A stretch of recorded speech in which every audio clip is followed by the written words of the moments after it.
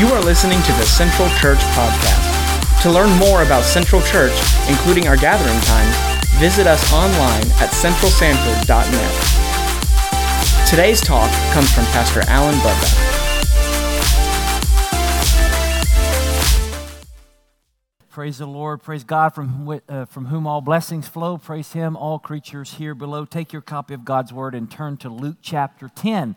And we are excited to have Jennifer and Mauricio Campos and their family going to be starting with us here, being our Force Central Florida director. And it's amazing just all that is already going on behind the scenes. Just this week, we gave out 1,320 40-pound boxes of food to our community.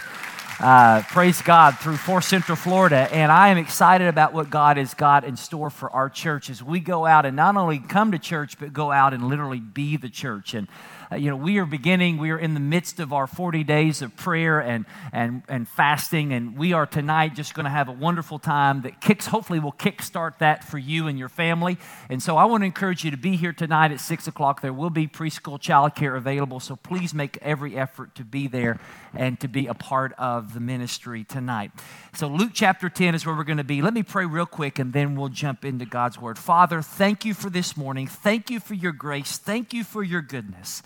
Father, we ask that your Holy Spirit would do a work that only your Spirit can do today. Lord, help us to find joy in you. In Jesus' name, amen.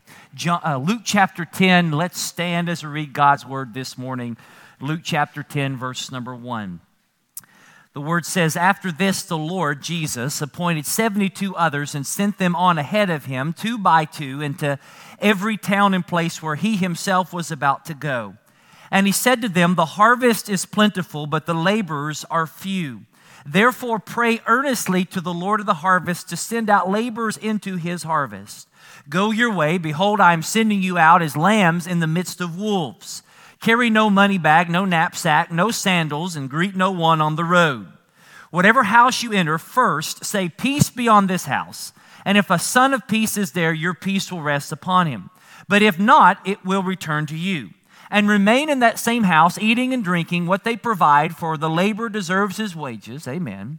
"And do not go from house to house. Whenever you enter a town and they receive you, eat what is set before you. Heal the sick in it and say to them, 'The kingdom of God has come near to you.'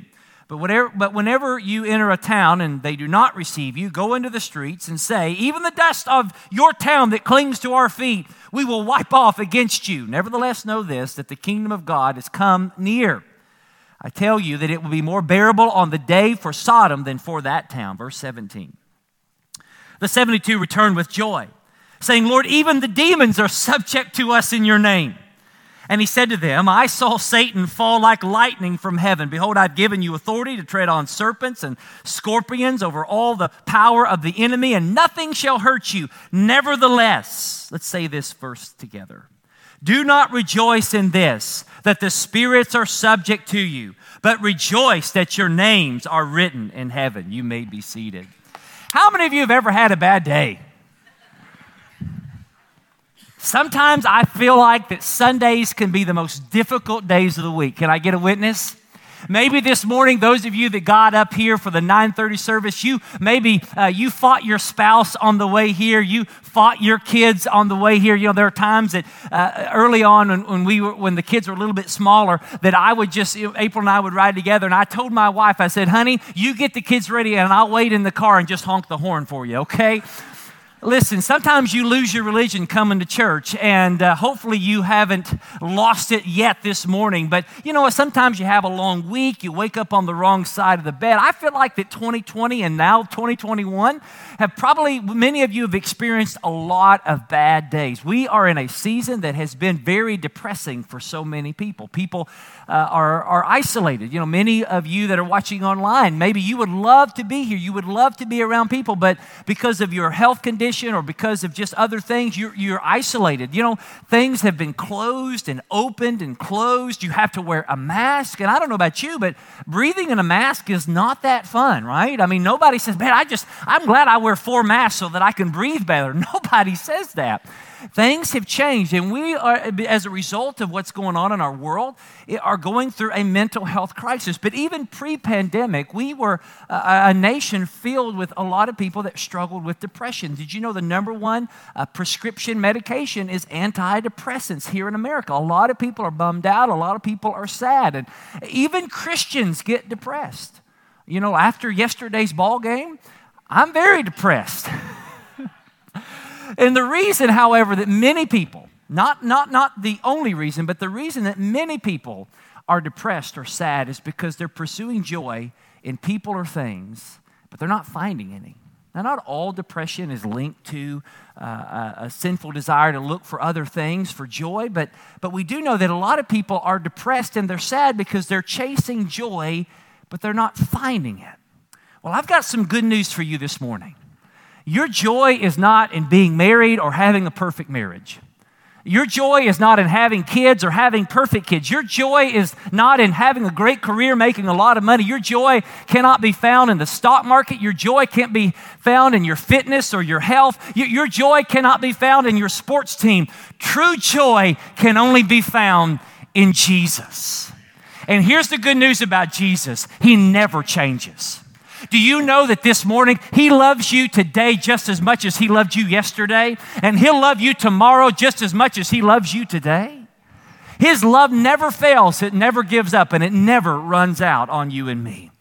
Well, we're going through this series called Go, and we've been giving you a definition of what a disciple is. And the other day, someone questioned somebody, and they said, well, what is a definition of a disciple? And they didn't have a clue. And so we want to make sure that you have a working, functional definition of a disciple. So here is our definition of a disciple that we want to make sure that you understand, because if we're asking you to go make them, you need to know what one is. And so a disciple is someone who follows Jesus in faith and lifestyle and helps others do the same. A disciple is someone who follows Jesus in faith and lifestyle and helps others do the same. Our prayer is that you understand that definition and it becomes real to you. So Jesus here in Luke chapter 9, and now we're into chapter 10, has been training His disciples in how to make disciples. The verses 1 through 20 are very unique, only found in Luke's gospel. And here what we see is Jesus is modeling to His disciples what it looks like to launch out disciples. He has been teaching His 12 how to live a life of faith and trust, and He's been modeling that to them and allowing them to assist in all of these things. And now He's going to teach, through sending out the 72, He's going to teach His 12 and us today where to find true joy and helping others follow Him. And so in this section, and this is going to feel like 3 sermons in one, all right? I'm just going to tell you that right now. But in this section, we learn, number 1, that God brings us in to send us out. Number 2, that our faith is personal but never private. And number 3, our joy is not in what we do for Jesus, but what Jesus has done for us. Let's look at those 3. Number 1, God brings us in to send us out. Verse 1, after this, the Lord appointed 72. Now, after this, there was a group of guys that we talked about before in other sermons that wanted to follow Jesus, and Jesus told them the cost of following Him, and they took off. And so after this, you see that Jesus now is going to appoint 72. Jesus' face is set towards Jerusalem, and He's talked about what it means that if you follow Me, you're going to get a cross. But before you get a crown, you're going to get a cross. And so He chose 72 guys. He sends them out 2 by 2. In chapter 9, if you remember, when we pretty much began this series, Jesus sent out the 12, and He gave them the instructions of preaching the gospel, casting out demons, liberating people from their demons, and healing the sick. All of these things Jesus has modeled to His disciples. And so now He sends out the second batch, which is 72. Now, why is this kind of important? I think this is probably something that we don't think about, but it should be very upon our minds as we read this. If Jesus had only sent the 12, who were the 12? Those were His disciples. These were the professionals. If Jesus had only sent out the professionals, one might conclude that only the professionals are called to go out.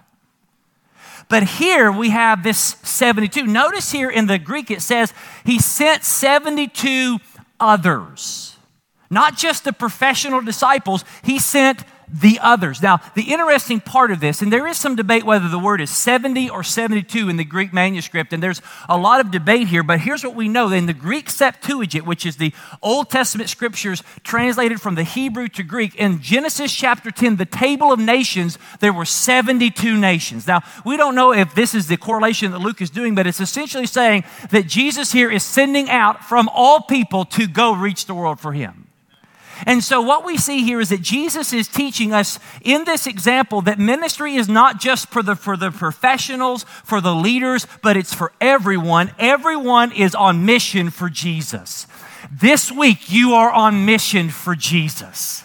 Whether you go to school, whether you go to work, whether you do out in the playground, or whether you are out at Walmart, you are on mission for Jesus. See, a disciple is someone who follows Jesus in faith and lifestyle and helps others do the same. And so the basis upon, as we think about this, is that a disciple of Jesus has been radically brought in. They've been radically brought in by the grace of God. They are brought into intimacy with God. You think about this. You understand that you have the privilege of having a personal relationship with the one who hung the stars? Wow. You can have an intimate relationship with him. He has radically brought us in, and he's also radically called us out, send us on mission. So Jesus brought the 12 in and the 72 in so that he can send them out. Jesus didn't bring you in just so that you can be in. Jesus brought you in not just so that you can be saved. He brought you so you can be sent. He brings us in to send us out. So in verse number 2, he says that you need to understand something. He says the harvest is plentiful, but the laborers are few. He's using an agricultural term. So he's getting these 72. He's going to send them out ahead of him on mission for him, spreading the good news, which we're going to talk about in a moment. And he says the harvest is plentiful, but the laborers are few. You know, as a teenager, I kind of grew up in some agrarian place, some rural cities in my life. I lived in Kentucky, lived in Arkansas. And I remember one time when I was in my teenage years, we lived in Kentucky, and there was this lady at our church. Her name was Sarah Brogel, and she said, "Hey, pastor," she said, "Hey, Alan, would you want to help me pick some peas at my house? And if you come to my house and pick some peas, I'll pay you $25. Well, I was a teenager. And I said, "Sign me up." Well, as I got to her house, I realized this wasn't a small little garden. This was an entire acre of pea bushes filled with pea pods. And guess what? The harvest was plentiful, but the labor was few. And while I was there, I was praying to the Lord of the harvest. Send other laborers into the field. Listen, what Jesus is saying is this. There are billions of people waiting to hear the gospel. And relatively few are willing to do the work to get it to them. I want you to understand, and we think that we live in a secular society where so many people are hostile to Christianity, and that is true.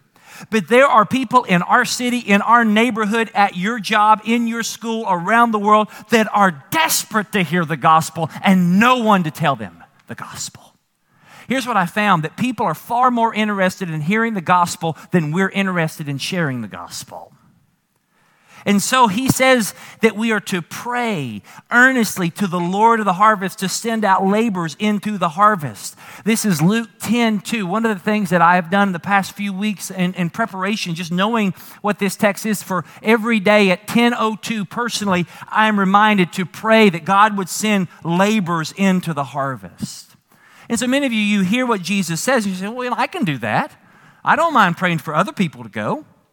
And you say, "Here are they, Lord, send them." But Jesus here in this text is insinuating that as you pray to the Lord of the harvest to send laborers, that God would change your heart and move you so that you would be an answer to that prayer. You know, here's what Jesus is teaching us and maybe teaching you this morning. The more you pray about the harvest, the more your heart goes towards the harvest. You think about that. The things that you pray about is where your heart goes to, right? And as you pray more and more for our city, our heart goes for our city. And the more that we pray and pray for unbelievers to come into a relationship with Jesus, the more our desire is to see them come to know him. See, I found this personally in my own life. The more I pray about sharing the gospel, the more gospel I share. So when is the last time you prayed that God would give you boldness to share the gospel with somebody? Now, what we also learn is that God does not just have a general mission for you. He has a specific mission for you. You say, really, Pastor? God has a specific mission for me? Absolutely. Ephesians chapter 2, verse 10 tells us this. Ephesians 2, verse 10 says this, "For we are his workmanship, created in Christ Jesus for good works, which God prepared beforehand that we should walk in them." God has a specific ministry that he has uniquely shaped for you and you for. And so what that means is that there are some people that only you are going to have the opportunity to share with. There are people that I'm not going to have the opportunity to share with. There are going to be people out there that only you have the ability to reach and to share. And so for you to do that, you have to see it. You're going to have the ability to share because of your past experiences, the context where you are, the sphere of influence, and even your hurt. Some of you have gone through a horrific few years. And you're like, God, what are you doing? Why am I going through all this pain? Why am I going through all these trials? Could it not be that your deepest hurt is your greatest ministry? Could it not be that God has allowed you to go through what you've gone through so you can be a ministry and a blessing to others to point them to him? Listen, God has brought us in to send us out. He didn't bring us in to sit sour and soak until we croak. He's brought us in to send us out. Amen? Can I get a witness on that one? Some of y'all are riveting over there. God brought us in to send us out. Number 2, our faith is personal but should never be private. In verse 3, he says that I am sending you out. Go your way. Behold, I'm sending you out as lambs in the midst of wolves. Here's what we have to understand, church. Believers are to be gentle. What did he say in other passages? To be harmless as a dove, but wise as a snake? We're to be lambs. We're not to be wolves. But yet we are to go as lambs in the midst of wolves, which is very courageous. Then verses 4 through 8, we see here that Jesus gives them marching orders. He says, carry no money bag, no knapsack, no sandals. He's not saying that they were to go barefoot. Just don't bring anything extra. You go out, and basically he's giving them the instructions he gave the 12, but he's trying to teach them to be totally dependent upon him as you go out. And then notice it says here, greet no one on the road. Does that mean that we're to be rude for Jesus? No. It says there's a sense of urgency here because in that day, greetings took a long time. And so he says here, you have to have a sense of urgency for the mission. There can't be any distractions. Verse number 5, he says, whatever house you enter first, say peace upon this house. If there's a son of peace there, your peace shall rest upon him. One of the things that we teach our personnel who are around the world, when you go into a city for the very first time, you go and you pray that God would send you to that person of peace, that person that God has been moving in their heart, and you find that person of peace and you invest in that person of peace, and God's going to use that person of peace to change that community. So he says, do that. Have your peace there. Remain there. Don't just go from house to house mooching. You're not to be a moocher. Don't go couch surfing. You stay there until you're to move on. And then he says in verse number 9, heal the sick. Now, what was this healing of the sick? Well, it was a sign that pointed to the reality of the message. We've talked about this before. The signs that Jesus did and the signs that the apostles did authenticated both the messenger and the message. The message is not less than the miracles. The miracles only point to the message. Does that make sense? So many times in our day, we so fixate ourselves on miracles or existential experiences, and we forget the gospel. Miracles are only signposts that point you to what the gospel is in reality. And so what was the gospel message? Well, Mark chapter 1, verse 15, Jesus declared it. He says, the time is fulfilled, the kingdom of God is at hand, repent and believe the gospel. So our mission is not just to do good deeds, but our mission is to share good news. And so that word gospel, the kingdom of God has come near you, was a word that was already used in the Greek language when Jesus used it. That word gospel wasn't just something that Jesus invented, that the apostles invented at the time. Here's what a gospel was. A gospel was news of an objectively history-changing event that changed everyone's situation and required a response from those who heard it. So a gospel was good news, or it was news that was so objectively history-changing that it required a response. And so let me give you an example of this. In 930 BC, at the Battle of Marathon, now I know some of you maybe, this is history, so you're already going to take a nap. In the Battle of Marathon, the Persians invaded Greece at that battle. And everyone in Greece believed that the Persians were going to come in, they were going to destroy the army, they were going to defeat the army, they were going to come in and they were going to ransack all of the country and they were going to take over. As a matter of fact, the Persian army had 8, for every 8 soldiers, Greece only had 1. It was 8-to-1 odds. And so the Athenian army came into the plains of Marathon to defend the land, and everyone in Athens was in panic. People were looting. There was craziness in the street. There was so much problems. People were doing this because everyone expected the Athenians to get defeated, and if the Athenians were defeated, Greece would fall. Well, guess what happened? The Greeks won. Everybody was surprised. And so the Greek army realized that they needed to share the news back in Athens. They needed to share the good news. They needed to share what one writer said, the gospel, to keep Athens from panic and looting and fear. And so what they did is they shared the gospel by sending one runner that they called an evangelist. And that evangelist's job was to run from Marathon to Athens to share the gospel. And that's where we get the whole thought of a marathon. The distance between Athens and Marathon. So if you've ever ran a marathon, there you go. And so this evangelist came with the gospel, ran into the city of Athens, and all he could say was this: rejoice, we have triumphed. And then he fell dead because of the run. He shared the gospel, which was the good news that Athens, that Greece had won, victory was secured, everyone was saved. Rejoice, we have triumphed. That word that was used and echoed down throughout history of a life-changing news is the same word Jesus uses that we are to share. And Jesus, when he sends his disciples out, sends them out with a message saying, rejoice, we have triumphed. And it requires a response from anyone who hears. Why is it different? Because Jesus was not just a prophet giving us advice on how to live our lives and showing us a way to heaven. Jesus is God who has come to give us good news that he is the only way to heaven.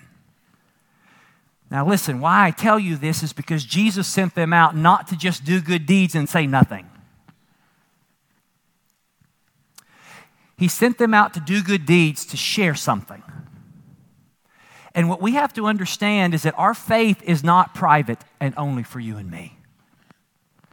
Our faith is meant to be public and shared with other people. There are many in our day, especially in the secular, liberal wings of our country, who will say this: you are free to practice your religion as long as it's private.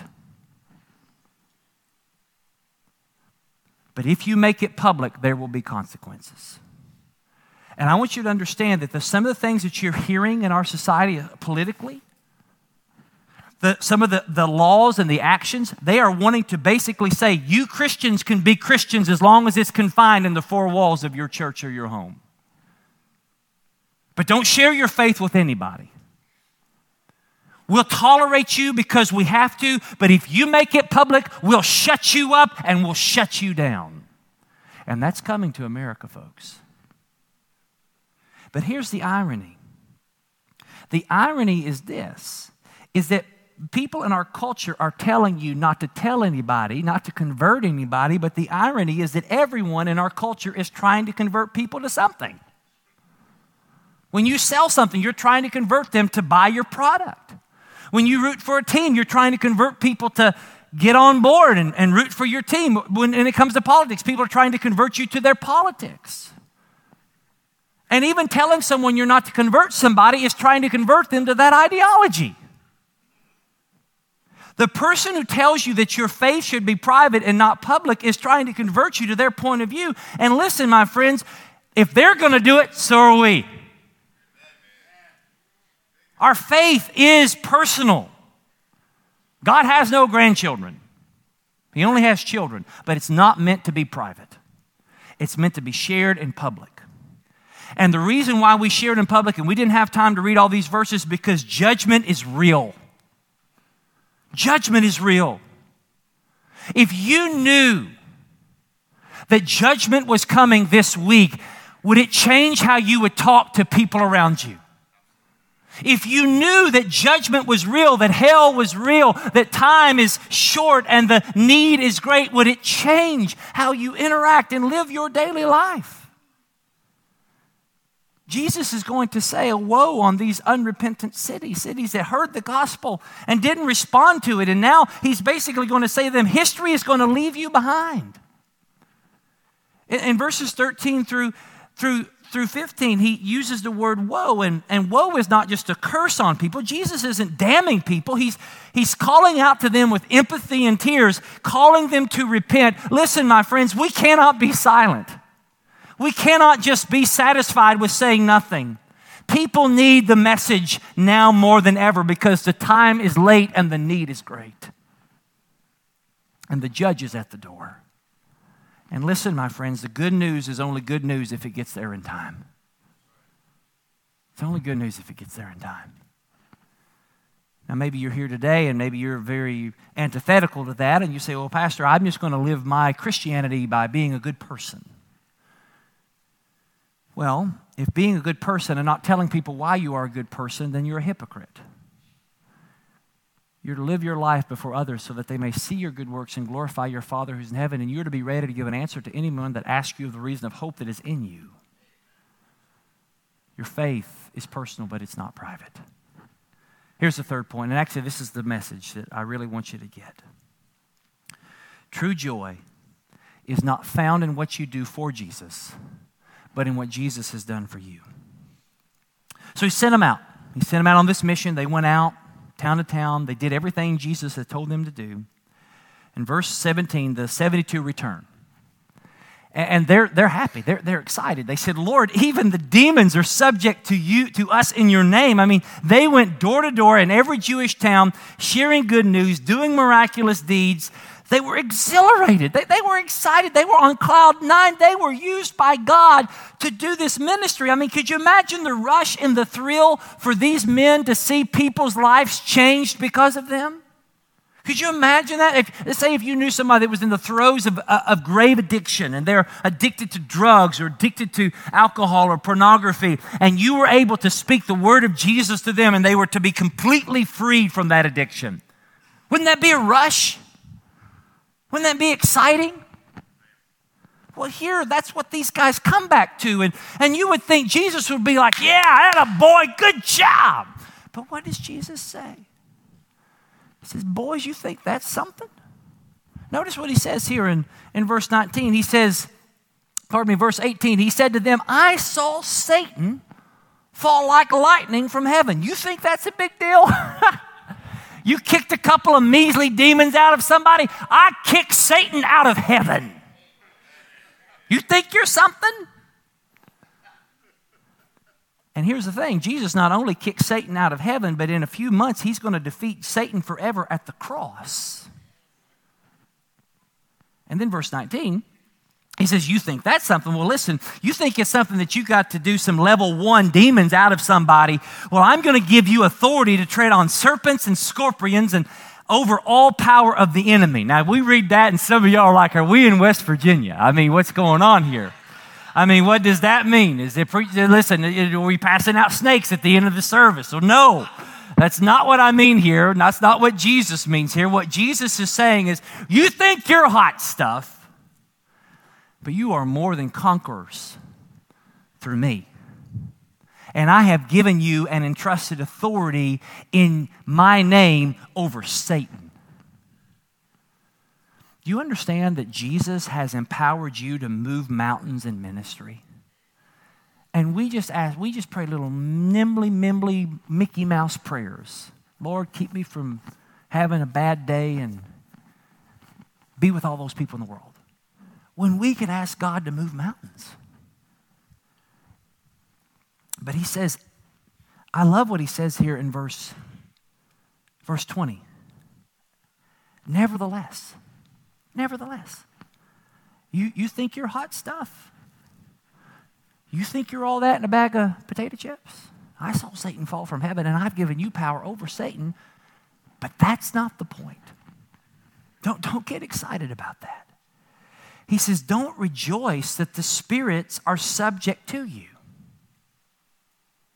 Don't get your joy there. Don't let that be the source of your joy. Now listen, Jesus is not rebuking the joy of ministry. There is a joy in seeing people's lives liberated from oppression, and we should rejoice as a church seeing lives transformed by the gospel and marriages restored and homes healed and life changed. But these guys weren't rejoicing because people were helped. They were rejoicing because they were the ones that helped them. Because they did it. They were more excited about what God was doing through them and what they were doing for him than what Jesus had done for them. They loved God more because of what he did through them more than what he did for them. And here's what I want you to get at this morning. Where do you find your joy? If you find your joy in what you can do, if you find your joy in what others think about you, if you find joy in the fact that others listen to you, what happens when they don't? What happens when the world that you've always known falls apart and all this thing that you thought that you were doing, that you were so great at, doesn't work? What happens when you're not able to do the things you were used to do? You know what happens? Two things. You get angry, or three things. You get angry, or you try to manipulate people, or you get depressed and you feel worthless. Because if you find your joy in the fact that you can do whatever, and let's take ministry out of this. If I find my joy in the fact that I am good at this or good at that, or I have this or I have that, or I can do this or that, this thing or the other, if I find my joy there, what happens when that doesn't work? What happens when your basketball team is 8-14? What happens? What do you do? Where do you find your joy? So Jesus says, don't rejoice in what you can do. Rejoice in what has been done. Rejoice, notice what he says, that your names are written in heaven. What does it mean to have your name written down? In Jesus' day, when we think of names written down, we're used to that. But in Jesus' day, if your name was written down, then you were something. Only citizens had their names written down, and very few people in that day were citizens of a state or a nation. To have your name written down was to be a somebody. You made the cut. How many of you ever tried out for something and didn't make the list? Like your sports team or a play or a job or college? You ever gone to a restaurant that was really nice and you go up there and say, table, Brumback, party of 2. And they look at you and say, well, are you on the list? And you say, well, I didn't know there was a list. Yeah, there's a list and your name's not on here. Get out. Probably most of us are not on many lists. Well, some of the lists that we're on is the spam list and the telemarketer call checking on your home car warranty. We're on those lists. What Jesus here is saying is he says, don't get your sense of self-worth because the demons are subject to you. Get your sense of self-worth because your names are written down. Don't get your joy from your gifts or your power or your accomplishment. Do not look to your resume for self-esteem. Why? Because that's what made the devil the devil. And if you look to your power and your gifts and your accomplishments for your sense of self-esteem, you'll either have a lot of self-love or you'll have a lot of self-loathe. He says, rejoice that your names are written down where? In heaven. Now, this is something, again, culturally that's going to really wow the minds of these guys that are listening to this, because in the ancient days, ancient people believed that at the end of time, there would be a judgment. And at that judgment, the books would be opened and everyone would be judged on the basis of their good deeds. And so if your good deeds throughout your whole life outweighed your bad deeds at the end of your life, then your name would then be written in the book of life and you could go into paradise. Some of you think, well, what's changed? Well, Jesus says, listen, don't rejoice that your names, that you could cast out demons. He says, rejoice that your names, what? Are written. You know what that means? He didn't say rejoice that your names will be written because you cast out all these demons. No. Rejoice that your names are already written. Now these guys could look at you and say, wait a minute, I'm not dead yet. At least I don't think. Do you see dead people? Some of you will catch that one. It'll take you a second, but it'll be there. They could have said, Jesus, my life's not over. I've still got a lot more good to do. I've got a lot more good to do because I got to make it in. But you're telling me my name's written down. And Jesus is saying, listen, when you think that you got to do enough so you can get in, that's not the gospel. The gospel says this, that your name isn't written down because of your record. Your name is written down because of my record. And here's what the gospel says. The gospel says, in Jesus, you're already in. You don't have to do these things to be loved and accepted. You don't have to cast out demons and go bippity-boppity-boo to go to heaven. So don't find in these things your self-worth. Find the motivation for ministry in the fact that your name is already written down. The gospel says that because of Jesus, you're in. He has done everything necessary for you to be right with God.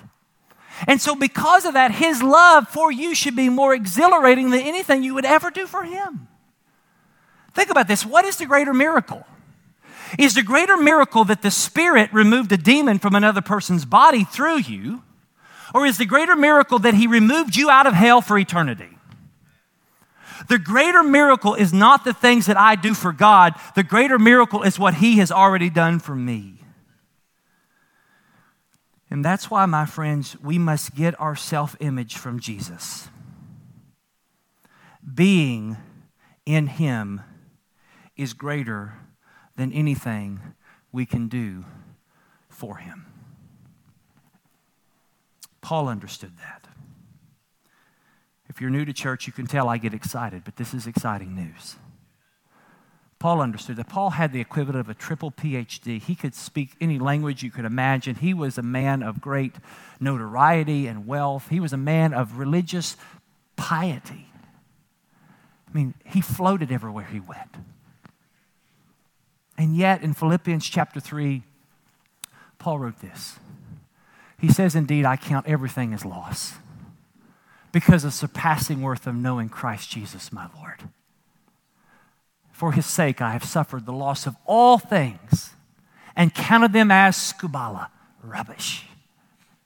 Why? All these things, all my accomplishments, all my resumes, everything I've ever done in my past, I count it all as rubbish in order that I may gain Christ and be found in him, not having a righteousness of my own that comes from the law, but that which comes through faith in Christ, the righteousness from God that depends on faith. And then later he said to the Philippians, rejoice in the Lord always. And again I say, rejoice. Let me end with this. My family goes to Disney quite a bit. We're Disney junkies. My name is Alan and I have a problem. On Fridays, typically I take my family to Disney, to the parks. And one of the parks that we like to go to is Hollywood Studios. And they have a lot of great rides. And the newest ride is the Rise of the Resistance. Now, some of you maybe have heard of that ride, but you've never been on that ride, because here's the thing about that ride. To get on that ride, you've got to make the list. You've got to make the reservation list. You've got to get on your Disney app right at 7 o'clock and be one of the first people to sign up for that ride because they have limited seats. Now, I have done this successfully. Pastor Mike Corrigan has not. At times, there seems to be some sense of skill. But at other times, Pastor Mike, I want you to understand that I believe it's the divine providence of God. The stars, the moon, and the sun perfectly aligning. Now, some of you are like, I don't even know what he's talking about. What is this all about? Well, it's a very great ride. It's a wonderful ride. And there's nothing more exhilarating. Going into Hollywood studios with hundreds and thousands of your closest friends and knowing you've made the list. Knowing that regardless of what the line may look like, you've got a reservation. You're in. And you can enjoy whatever problems Hollywood Studios throws you because you know you're on the list. As great as that feeling is, there is a more lasting joy than a thrill ride for 10 minutes. It's a joy that money cannot buy and death can never take away. It is the joy of knowing that now and forever my name is on the list in heaven. That there is a kingdom waiting. There is a Father who loves me. There is an eternal inheritance coming. There is a Jesus who says, I am preparing a place for you, and when you die, you will rise and stand before the living God, not in fear of eternal torment. I am on the list. And if you are in Christ, you're on the list. But here's the truth. The only reason your name is written down in the book of life is because Jesus' name was blotted out. See, Jesus on the cross was treated how we should be treated. The one who defeats Satan is the one who was cut off from the list so that you and I can make the list. And he took our sin and our sorrow, and he made them his very own, and we get his joy.